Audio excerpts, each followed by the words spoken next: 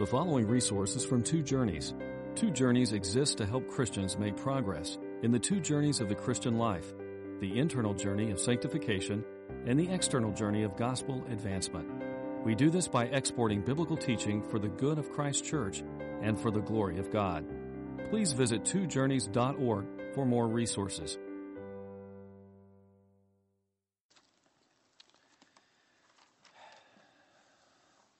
Well, I have in my life the privilege of having worshiped all over the world in local churches. I've been to many places in the world. And it's been an incredible blessing to me, a rich blessing, to be able to see what our brothers and sisters in Christ are doing in local churches all over the world. My first mission trip was in 1986 in Kenya, and I'll never forget worshiping in the Rift Valley, a very hot valley in the center of Kenya, with a tribe of Maasai people. They were converts from the Maasai tribe. The Maasai were some of the most hostile to British rule, and they fought the British right to the end when the British finally gave the country over to the Kenyans. And so they're very hostile to the West, very hostile to the gospel, but a small number of them had been brought to faith in Christ, and they were worshiping under a tree. And we were sitting on these wooden benches worshiping. I'll never forget it. And then the next summer when I was in Pakistan, we worshiped with a very small handful of converts from the Muslim faith from Afghanistan that had fled the Russians. And we were going back to some of the refugee camps on the border in Peshawar, Pakistan, to minister to them. Very small group of people, but it was amazing that there even were any at all. When you think about the hostility of Afghan Muslims to the gospel, to see some of them come to faith in Christ and be able to worship with them, incredible. I remember going with Ron Halbrooks to Shanghai and worshiping in a high-rise building there in this sprawling Chinese city. 24 million people live in Shanghai. And we had spent the day traveling, or the day before, Saturday, traveling on the railway system there, and I felt we could travel on that railway for a month and not cover the same track. It just went on forever. I've never felt so small. And then we went up, I don't remember the floor, but it was really high up, and we went in, and there was a small cell church there, dozen people, maybe more, in folding chairs, and we were listening to worship songs on, I think, a cassette tape player, and we were just singing. And after it was over, we were fellowshipping, and I was looking out over the balcony at Shanghai. This tiny, tiny little cell church with a heart for their city. The largest assembly I've ever preached to was in Pune, India, maybe a little less than 5,000 people. And that was a huge number for me. But then you realize that the population of Pune is 3 million. The church that Christy and I served in Tokushima in Japan was the smallest church I've ever preached to on a Sunday morning. There were 8 people. I don't know if that was including Christy and I, our 2 kids, or not. I don't remember. But maybe 5 or 6 or 7 other than us. That was the smallest church I've ever preached to on a Sunday morning. And I've had the privilege of ministering all over the world at Christian congregations of various sizes. But I've noticed that in every place, the church is outwardly, visibly unimpressive. Outwardly, it seems insignificant to the surrounding culture, the surrounding city. Seems to be drowned by its non-Christian setting all over the world. The church seems to be dwarfed by the world of unbelievers. After 2,000 years of the powerful advance of the gospel from Jerusalem through Judea and Samaria, and now heading toward the ends of the earth, under the powerful guidance of the third person of the Trinity, the Holy Spirit, the church is still in so many places, really at some level you could say in every place, weak, unimpressive, small, in every locality where it gathers. And this is a challenge to our faith. If Jesus Christ really is God, if he really is the only begotten Son of God, if he really is the only Savior of the world, then why is his church so unimpressive after 2,000 years? Why so small? Why so weak? Why so flawed and so hindered by sin? And this is especially, I think, an acute problem for cross-cultural missionaries who have left everything. They've made great sacrifices. They're going to serve Christ in challenging locations, just like we saw in the video, saying goodbye to a comfortable Western lifestyle. They settle into a whole new and much more difficult pattern of life in some distant location, a third world city maybe, or Muslim capital city in a Muslim country, or near a refugee tent city, or in some remote mountainous location. And they learn the language and the culture. They slowly build relationships with the people. After a couple of years, they've got a handful of people that are marginally interested in their message. One guy that they met with last week who's interested and might want to meet with them again. That's what's going on all over the world. And it's so easy to become discouraged at the outwardly unimpressive progress of the gospel and the display of the local church. Even more troubling, when you become a member of a local church and you start to get to know the people, they're kind of unimpressive too. Actually, they're kind of impressive in the fact that they're so imperfect. And the church is divided, and there's struggles, and there's sin, and it's like, wow, this is it. This is the church. And so I think we need God to give us a vision of the church in all of its glory, of all of its radiant perfection when all is said and done. And I think no book of the Bible does that better than the book of Revelation. And we have it in this very famous passage in Revelation 7. And we have it even better at the end of this book in Revelation 21 and 22. We're going to see the bride of Christ, fully dressed for her wedding day, descending from heaven, glorious and beautiful. And we need that vision, and we need it from the book of Revelation. Now, the word revelation means an unveiling, a pulling back of the veil so that we can see something that was hidden before. What is unveiled in Revelation? Well, first and foremost, we have unveiled for us the glorious Christ. It is the revelation of Jesus Christ. And we see him unveiled. We see him glorious. We see him moving through the 7 golden lampstands representing local churches. And we see him ministering to them. And he's radiant and glorious and powerful. And we see also unveiled the throne of God, Almighty God, seated on his throne, ruling heaven and earth. And what else is unveiled? We have the future unveiled, and especially as this book is going to progress, we're going to see the wrath of God poured out on the rebellious nations of the world, and that's coming very soon.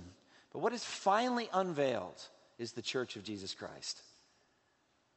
The glory of the redeemed from every tribe and language and people and nation. And the unveiling is the climax of the Bible, and the fulfillment will be the climax of history.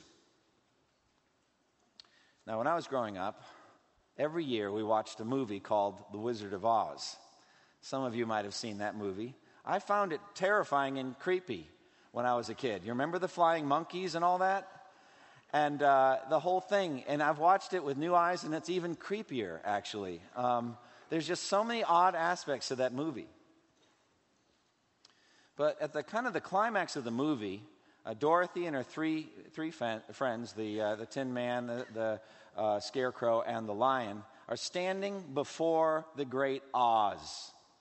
And there's this terrifying big voice. As they've come back, they finally killed the Wicked Witch of the West, and they have her broom, and they are ready to receive from the Wizard of Oz what he promised to give them, help for each of them on their quests. But again, he defers them, says, go away and come back tomorrow, and they're very discouraged. Toto, the little dog, runs up and pulls the curtain back. Remember this? And there's this little old guy speaking with this big voice into this microphone. And he suddenly realizes that he's been unveiled. And he says, pay no attention to the man behind the curtain. You remember that? And they're like, but they're not deceived by this at all. You're a humbug, they said. You're a fraud. And so he was. You're like, what does that have to do with the book of Revelation? I'll tell you in just a moment, all right?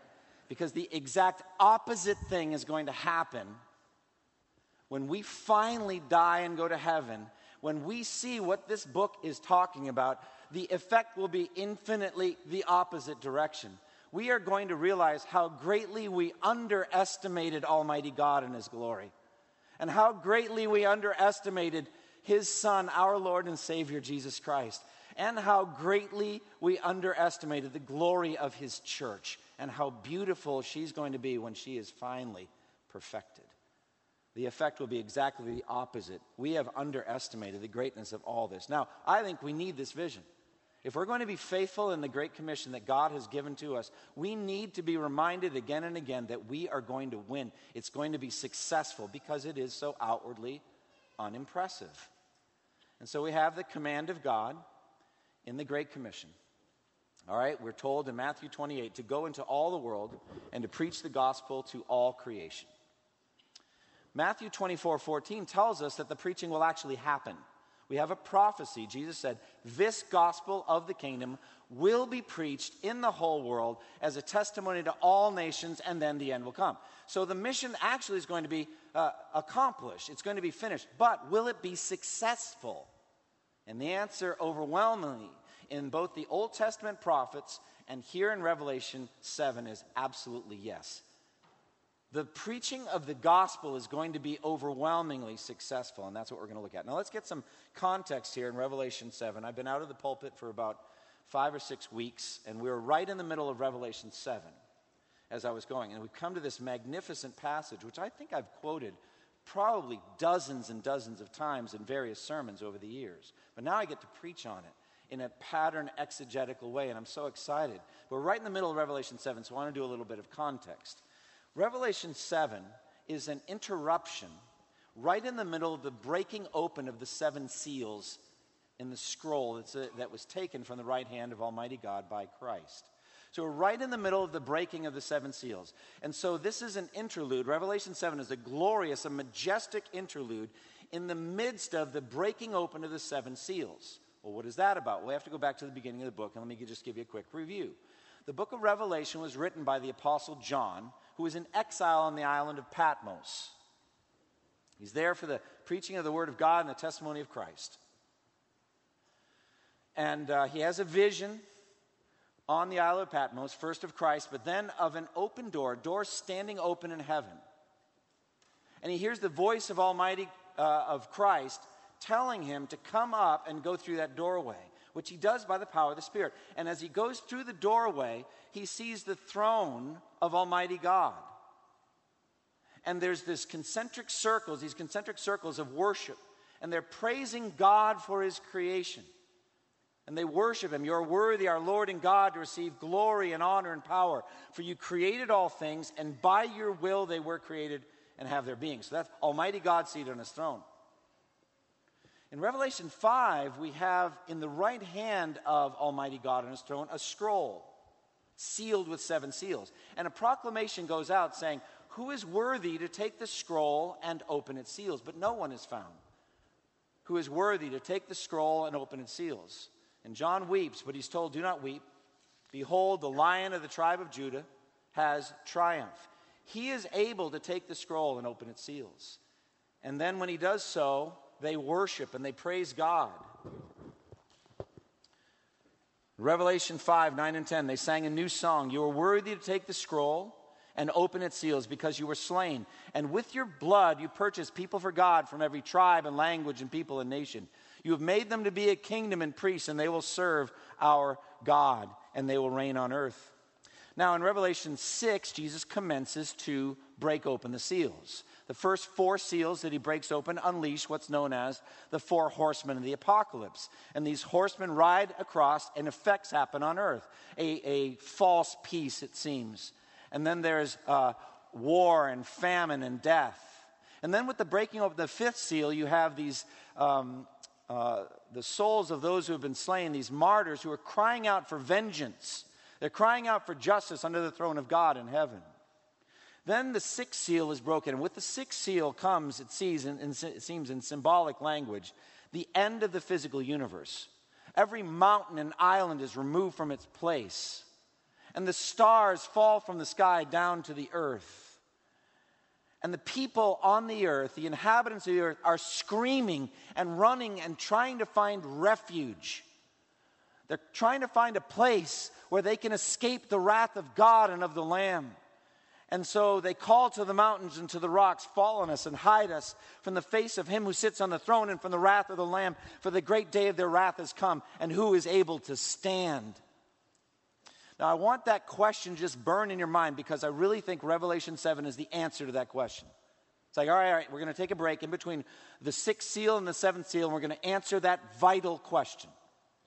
Who is going to be able to stand when the wrath of God is poured out on the earth? And this is a glorious interlude, a glorious interruption. It really is the point of everything. The redeemed from every tribe and language and people and nation, including the Jews. As the scripture says, to the Jew first, then to the Gentile. And so we have this vision, which I talked about last time, of the 144,000 that were sealed, 12,000 from each of the 12 tribes that are listed there of the sons of Israel. And so we went through that. I'm not going to go into those details, but you have that very Jewish picture of salvation there. And now we move to the text that we're looking at today. Now look at it beginning at verse 9 and 10.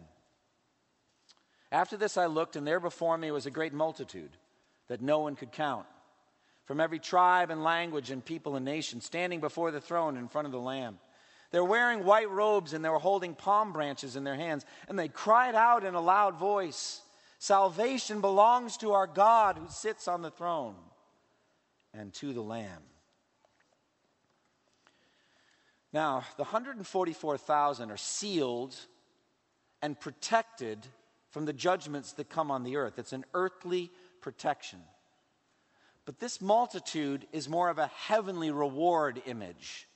Earthly protection and then heavenly reward. You have a picture here. And unlike the 144,000, this number is so vast that it cannot be counted. No human being can count it. And the redeemed, we're told, come from every nation, tribe, people, and language. These are the various divisions of the human race on planet Earth, or distinctives, or descriptors, or different ways of describing people. Now, obviously, all of these distinctions arose after the flood of Noah, biblically. Because at that time, obviously, every human being on earth was descended from one man, from Noah, just as earlier we could say ultimately every human being has come from Adam. And so the Apostle Paul said in Acts 17:26, "From one man he made every nation of men, that they should inhabit the whole earth. And he determined the times set for them and the exact places where they should live." That's an incredibly important verse. Acts 17:26. So from one man, Adam, also Noah, came all of these nations, these distinctions, and God in his sovereignty, in his providential control of history, has ordained that people live in different places all over the world. They are the ones we are commanded to go find and proclaim the gospel, as it is written, how beautiful are the feet of those who bring good news. So they're scattered all over by the will and the providence of God.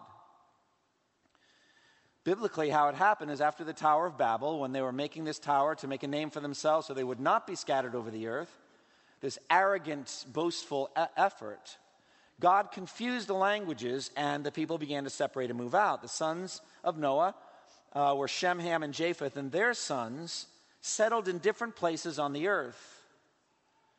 So they would settle perhaps in secluded mountain valleys like we saw in the video, or distant plains, grasslands. Some of them became nomadic. Some settled down in other areas near fertile rivers where they could plant crops. Others settled on the distant coastlands. Some became maritime peoples that made boats and they went out to the islands. And so people scattered all over the entire surface of the globe. And they settled there. And as they settled, they developed their own language and their own culture, their dialects, customs, patterns of life, technologies. And so we have these distinctions. So nation. From every nation will come redeemed people.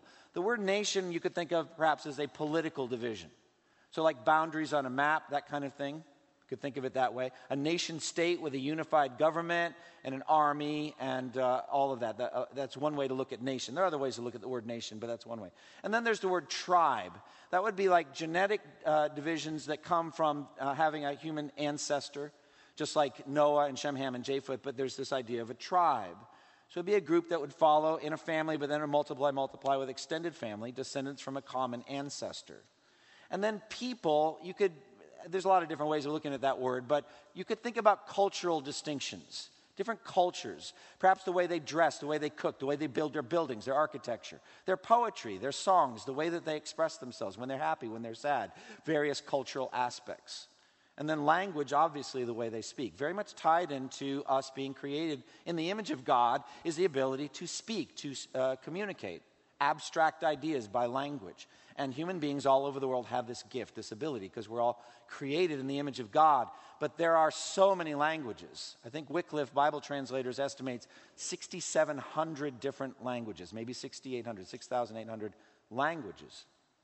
Earlier, a number of weeks ago, Drew Most preached here, and he is working with Wycliffe Bible Translators, he and Emily, and their team there in Cameroon, trying to bring one of the 6,700 languages, bring the New Testament to that language, or actually a handful of languages they're working on. So that's what we mean by every tribe, language, people, and nation. The vision of God is that some from every possible human distinction and connection will be represented in heaven as trophies of God's sovereign grace. It's magnificent. Out of the churning mass, the complex mass of the sea of humanity, God, by his gospel, will call the elect. He knows who they are. We can't see who they are ahead of time, but he knows. And they will survive the great tribulation of human history. They will come out of that and be redeemed. This is the sure and certain vision of the success of the Great Commission. And I tell you, we have to keep this image uploaded in our minds constantly, lest we become discouraged in evangelism and missions. So they are described in this way. Their ethnic distinctives perhaps are obvious in the vision to John. I don't know how. It says they are dressed in white.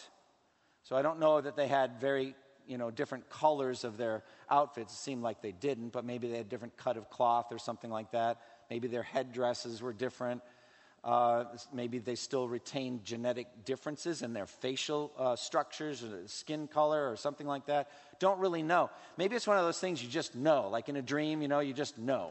They're from every tribe, language, people, and nation. And John just knew that. But I think it's reasonable to assume that they retain their genetic distinctions, their amoral distinctives in heaven. Because why would God do it? And I think there's so much of a beautiful, glorious story to be told. More on that in a minute. This is a large part of the glory and the achievement of the cross. That people from such widely varying backgrounds all believe in the same Jesus, worship the same Jesus, fall down and give the same Jesus credit for their salvation in the exact same way. To me, it's one of the greatest proofs of the truth of Christianity. And the text says that they are standing before the throne and in front of the Lamb. So here at last you have the sweet and awesome answer to the question.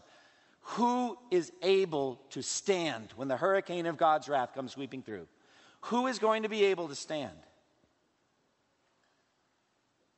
These will be able to stand.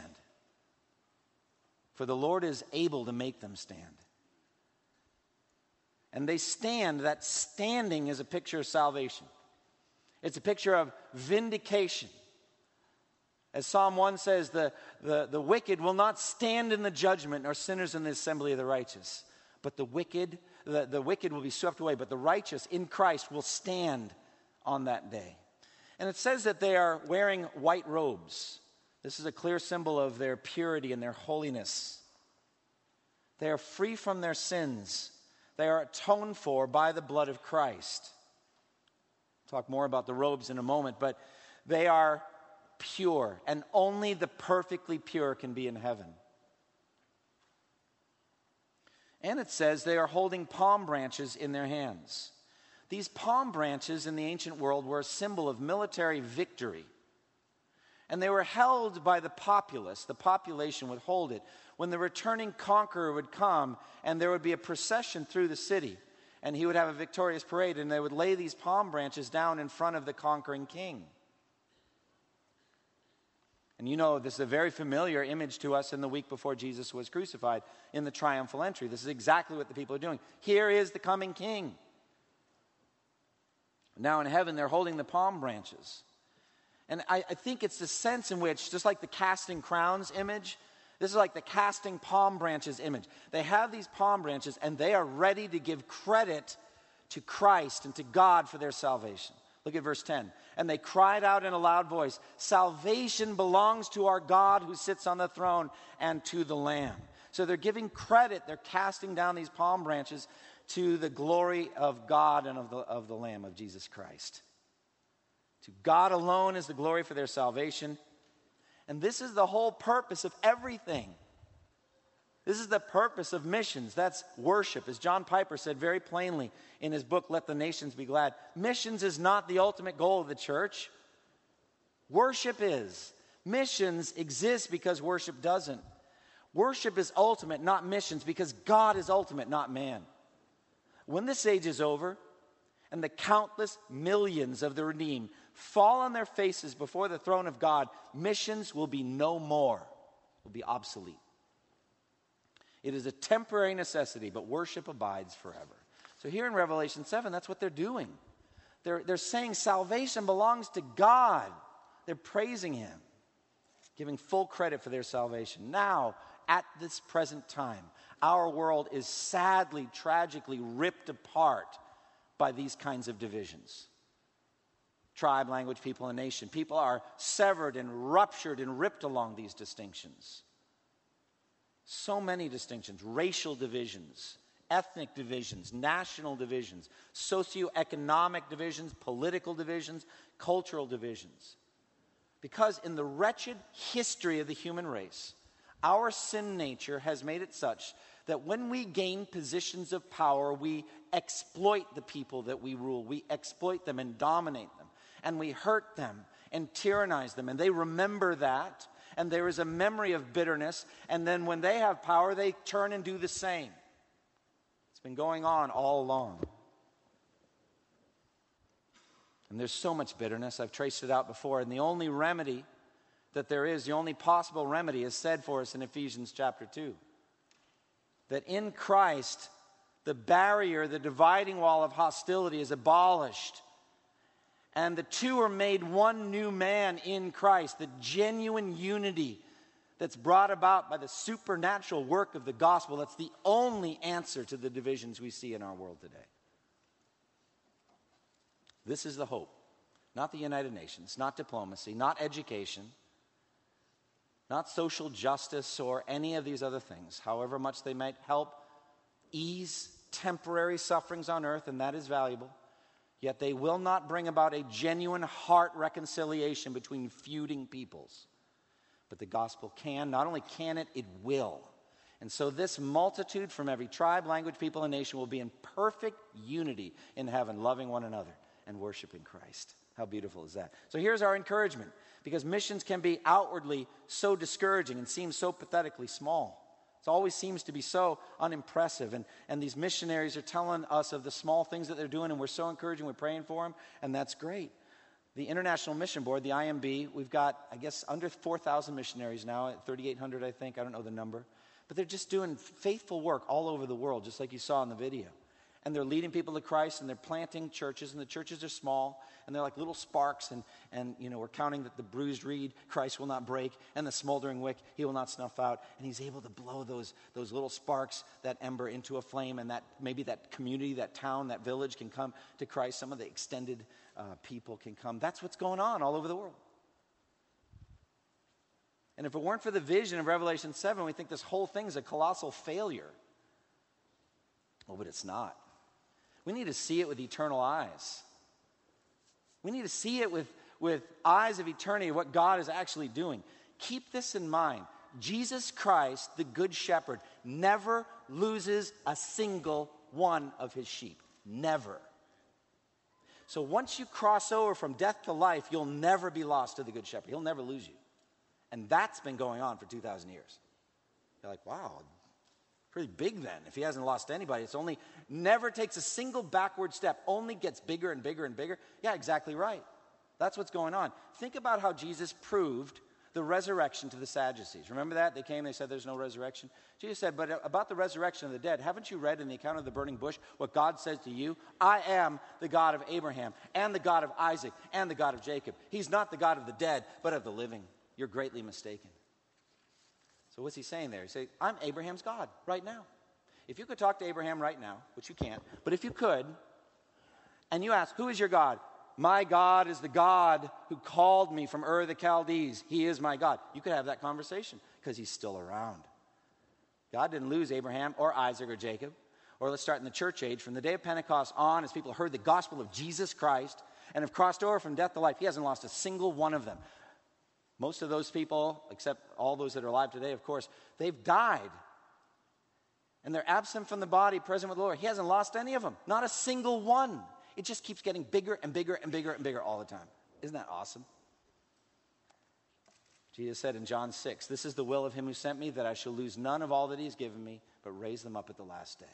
For my Father's will is that everyone who looks to the Son and believes in him shall have eternal life, and I will raise him up at the last day." He doesn't lose anyone.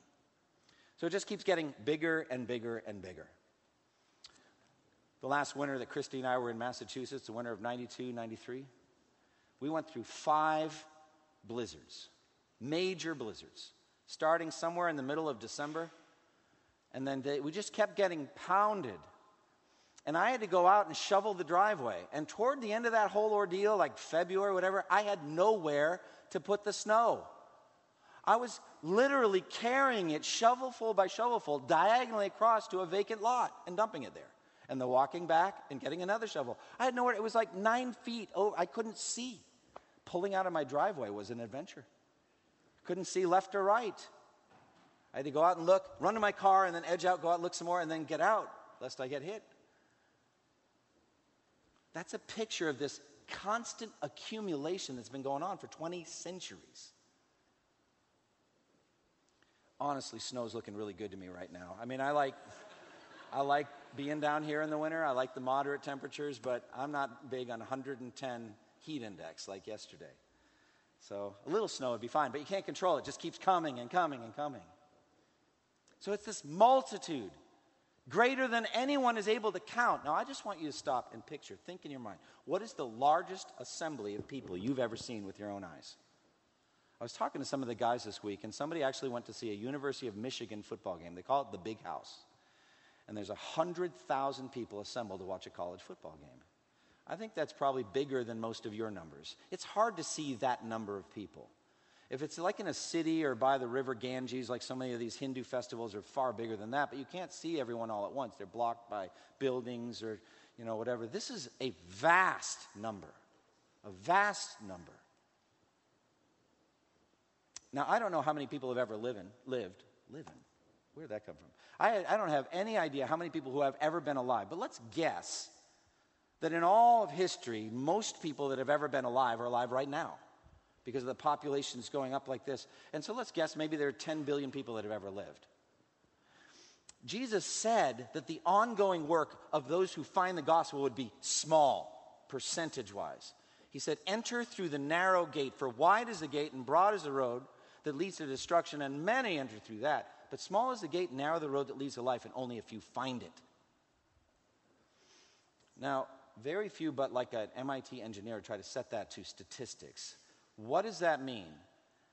Many versus only a few. Percentage-wise, what do you think? 80-20? 85-15? 90-10?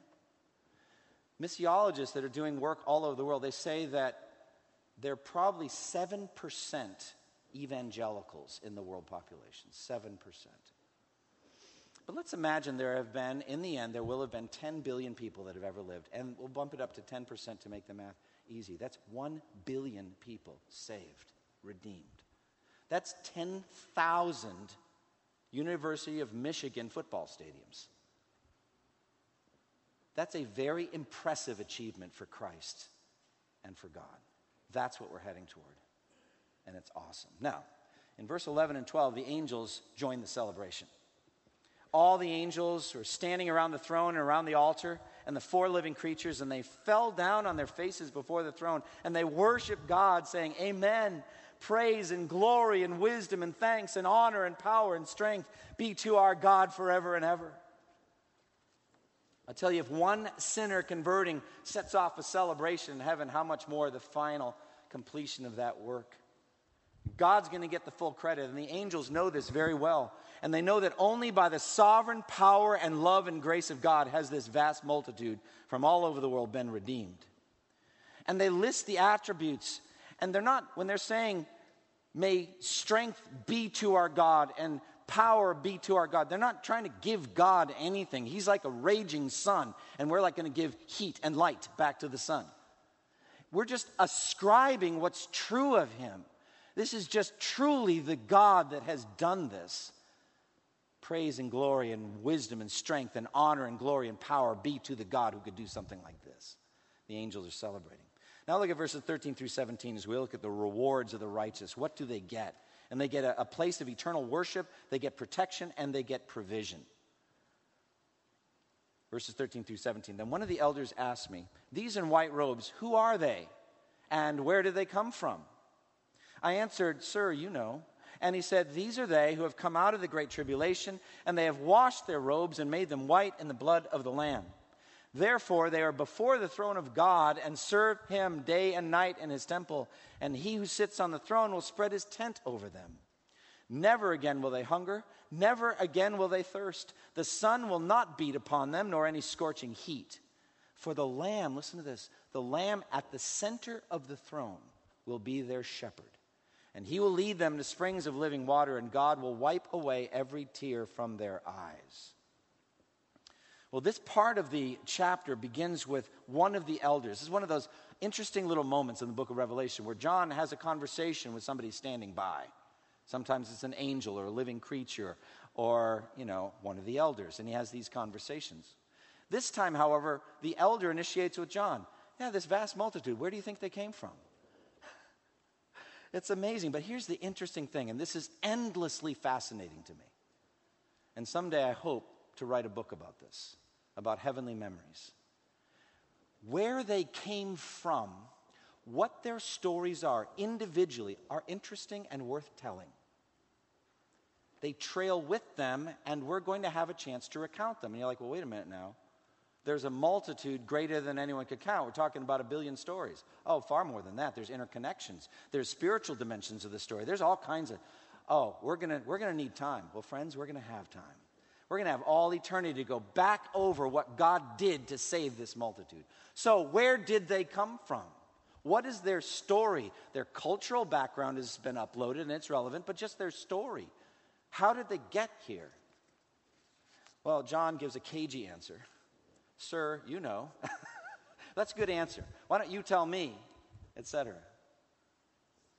And I think it's amazing, as we look at our stories, even the most painful aspects of our stories, we'll tell them. Even the most shameful aspects of our story, it has to be told. I mean, because how could we tell the full story of, let's say, Saul of Tarsus without saying what he was before his conversion? And so but no pain, no death, mourning, crying, and pain, no shame, no pain, no difficulty in the telling. Just a glorious telling of the story as it really was. And how God's grace saves sinners like us. It's going to be awesome. And so the elder tells the story. These are they that have come out of the great tribulation. They have escaped the great tribulation with their souls. They were shielded by God's power, and their faith endured. Now, there are different strategies for reading the book of Revelation. Some read it in a futurist sort of way. And the approach that they take is basically from Revelation 4 on, everything in those chapters is future, not just to John, but to us as well. And so this multitude is a yet future multitude of those who are not yet converted, but will someday be converted. And a lot of these folks point back to the 144,000 from every tribe, the Jews, and they are what they call tribulation saints that happen in that scheme of eschatology after the rapture. So the church is raptured, etc., and you've got no one left but the two witnesses. We'll get to them in chapter 11. And then they share the gospel. They win some Jewish converts. They go out and win tribulation saints. Well, that's possible, but I don't think it's the way you have to read Revelation 7. I think the key there is they're zeroing on the phrase, the great tribulation. And they say from Matthew 24, "Then there will be a great tribulation, such as never been seen, or nor ever will be again." So they're saying there is just kind of one great tribulation with that name, and it happens in the last 7 years of human history. But I think that's a little too restrictive for Revelation 7. I think instead this is a picture of the entire work of the gospel in redemptive history. And these are those that are going to be redeemed, and they have all come out of a great tribulation. And I look at the great tribulation as not a switch, like everything was just really awesome for the Church of Jesus Christ, then suddenly things got very bad in the last 7 years. Friends, I hope you know that's not true. I hope you know that our brothers and sisters are suffering all over the world. And we ourselves are aliens and strangers. No, it's been tribulation all along. Not always equally difficult for everyone in all localities. But it's more like a dimmer switch of suffering. And then the last period of time, under the final Antichrist, that tribulation is going to ramp up to such a great level it will be unbearable. And if those days had not been cut short, no one would have survived. That's the way I tend to read it, not just as a futurist sort of way. So these are all, I think, all of the redeemed from all of human history who have come out of the suffering that the world of flesh and the devil put us through. Some more, some less. And it says of them, they have washed their robes and made them white in the blood of the Lamb. This refers to both their positional holiness through faith in Christ. They were justified and they were made white. And if you're not made white in that sense by the blood of the Lamb, you cannot be there. All of us have sinned and fall short of the glory of God. We must be washed. Jesus said to Peter, unless I wash you, you have no place with me. You must be washed by Jesus. And they have been washed and they've been made white. But it says they have washed their own robes and made them white in the blood. So I think that leads over to sanctification. There's an ongoing purification that we do. As it says in 1 John 3, everyone who has this hope in him purifies himself just as he is pure. So there's this ongoing washing that we do to make our lifestyle line up with our position in Christ. That's who they are. In this way, they showed themselves to be genuine Christians. And their stories, they're going to share their stories. And we're going to be interested. You know, this the whole thing. Like, I don't know that I want to sit through infinite testimony night. Well, let me just say, you know, like campfire testimony. Is it my turn? You're coming up in 10,433 years. Hang in there. Get your story ready. And then it'll be your turn. Your moment in the spotlight. And we'll all listen to you. All 1 billion of us. I don't think that's how you should think of it. But let's put it this way. You will be so greatly transformed in heaven that even if that were what would happen, you would be all over it. You'd be delighted. You couldn't wait to hear this brother or this sister's story. You would be totally focused. Why? Because it's the glory of your Savior. It doesn't matter whether it's your story or someone else. It's still Jesus that saved them. And you want to hear how Jesus was glorious in this person's life and that person's life and the other person's life. You're going to be so filled with charity, with love for those people that you're going to be saying, oh, tell me your story. And you'll be into it. When I was at my last IMB trustee meeting, they gave us 2 sheets to report the progress of the work in 2016. And one of them was numerics. It was the number of people that had the gospel presentations they'd done, 1.9 million approximately. The number of people who had come to faith in Christ, 175,290 was the total. 93,922 had been water baptized, etc. Churches planted, etc. Just numbers. But then the other sheet was very short vignettes and stories. And I'm like, oh man, I love that sheet. Both of them are interesting to me, but I love that sheet. So these stories, they're stripped down of details to the point they're almost like light pale reflections of the true story. I want the real, robust, red-blooded story. But we can't do that because a lot of these people are in very dangerous places. So they strip them down, but there's a glory that shines through in a filtered sort of way. So like this one. Saigon, Vietnam. Through the work of a college team, they met a young woman named Spring. The Lord brought her to faith in Christ, and I'm happy to report this morning she's being baptized. Or this one. Here in a tribal region in India, we have started a reproducible theological training among local church leaders, enabling their churches to stand firm under increasing government pressure. Or this one. In Malawi, I love this one. 3 village elders camped 3 days by the side of the road, hoping to meet us. Stopping us, they asked, are you the people that are bringing the message of God to the surrounding villages? Our village has no God. Will you please bring the message of God to our village? They camped for 3 days to meet them. Or this one, on the northwest coast of Ecuador, the gospel is being shared with a fisherman. His wife was baptized last year, and we're trusting God that as Bible studies are being held in his home, he will also come to Christ. There's just one fisherman they're trying to reach for Christ. And then listen to this one. This will be very familiar to us.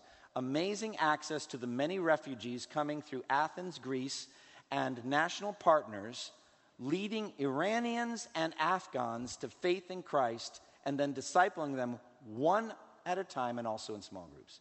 I mean, these folks would have been absolutely maybe almost impossible to reach. But because of their being refugees, they're able to listen and hear the gospel. Listen, I can't wait to hear the full stories of this multitude. We'll have eternities. Look at their eternity to hear them. Look at their rewards. First, they get access to God and continual opportunity to worship Him. Verse 15, therefore they are before the throne of God, and they serve Him, that means worship Him, night and day in His temple.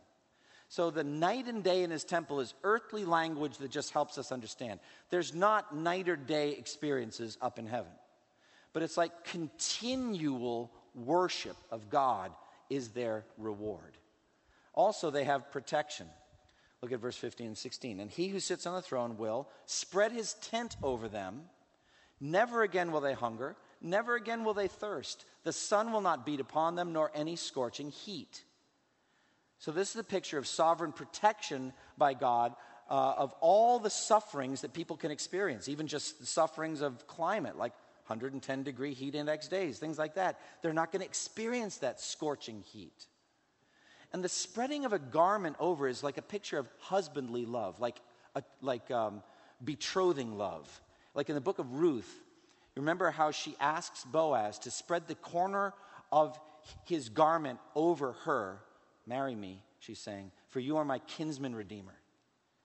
And Boaz himself, joyful at that, said in the previous chapter, may you be richly rewarded. He says to Ruth, may you be richly rewarded by the Lord, the God of Israel, under whose wings you have now taken refuge. So Psalm 36, 7 and 8 says, how priceless is your unfailing love. Both high and low among men find, listen to this, refuge under the shadow of your wings. They feast in the abundance of your house. You give them drink from your river of delights. That's heaven, friends. Refuge, protection, and provision. Look what he says in verse 17.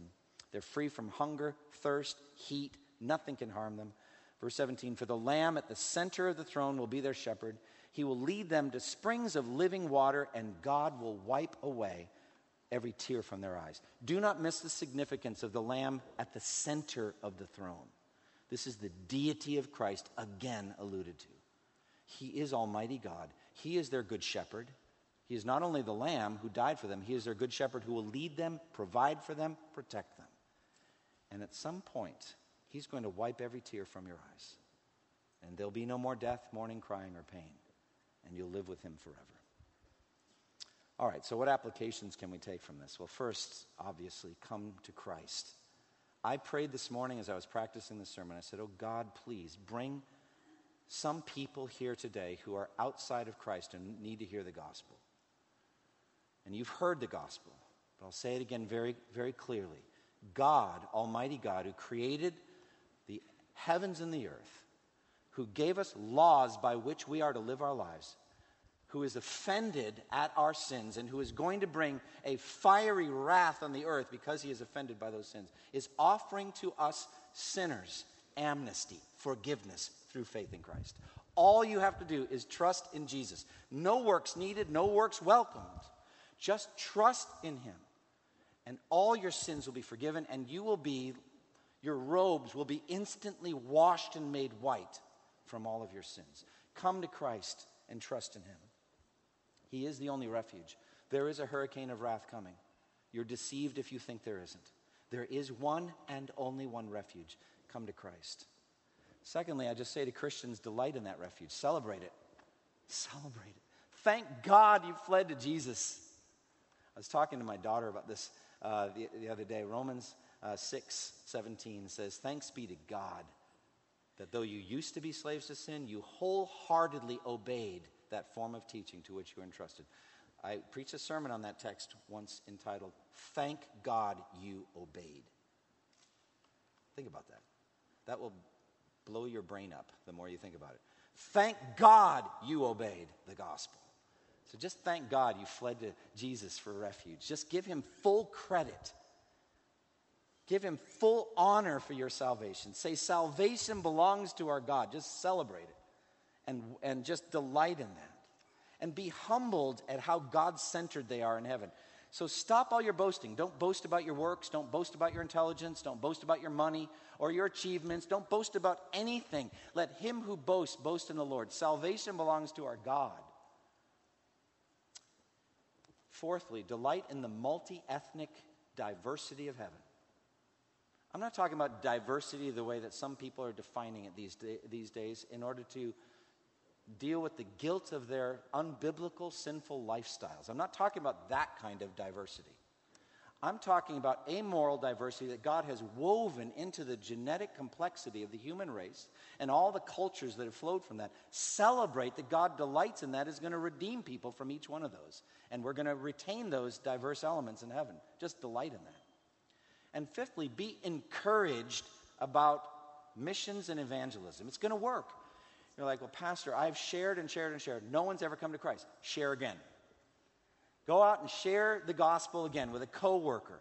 Talk to somebody in Durham. Just grab somebody on the street. Talk to the elder about different outreaches that are going on. Their outreaches go on Wednesday night. People go out on Friday nights. People are doing international connection ministry. We have lots of opportunities to do evangelism. But I just want to say, big picture, it's going to work. We're going to win. The elect are all going to get converted. So praise God. And so that leads, finally, commit yourself to missions. Commit yourself again to pray for missionaries that you know about. When missionaries like the Moggers come, be there to encourage them and pray for them and tell them you love them and that, energize them. I'm going this week to Bulgaria to meet with some missionaries and to pray for them and encourage them and to preach to them. And my desire is they go home more energized and ready than ever before to serve God. So pray, give, go. Those are the commands that we always have. But just let's care about missions because it's going to work. Close with me in prayer. Lord, thank you for the time that we've had to study your word today. We thank you for the beauty of the word. We thank you for the things that we've learned. And thank you for the final success that we're going to see of the gospel. We look forward to seeing that with our own eyes and to being part of it as we, as missionaries, share the gospel. As evangelists, we share with people in our own culture. Lord, please give us fruitfulness, give us faithfulness. In Jesus' name, amen. Thank you for listening to this resource from twojourneys.org. Feel free to use and share this content to spread the knowledge of God and build His kingdom. Only we ask that you do so for non-commercial purposes and in accordance with the copyright policy found at twojourneys.org. Two Journeys exists to help Christians make progress in the two journeys of the Christian life, the internal journey of sanctification and the external journey of gospel advancement. We do this by exporting biblical teaching for the good of Christ's church and for the glory of God.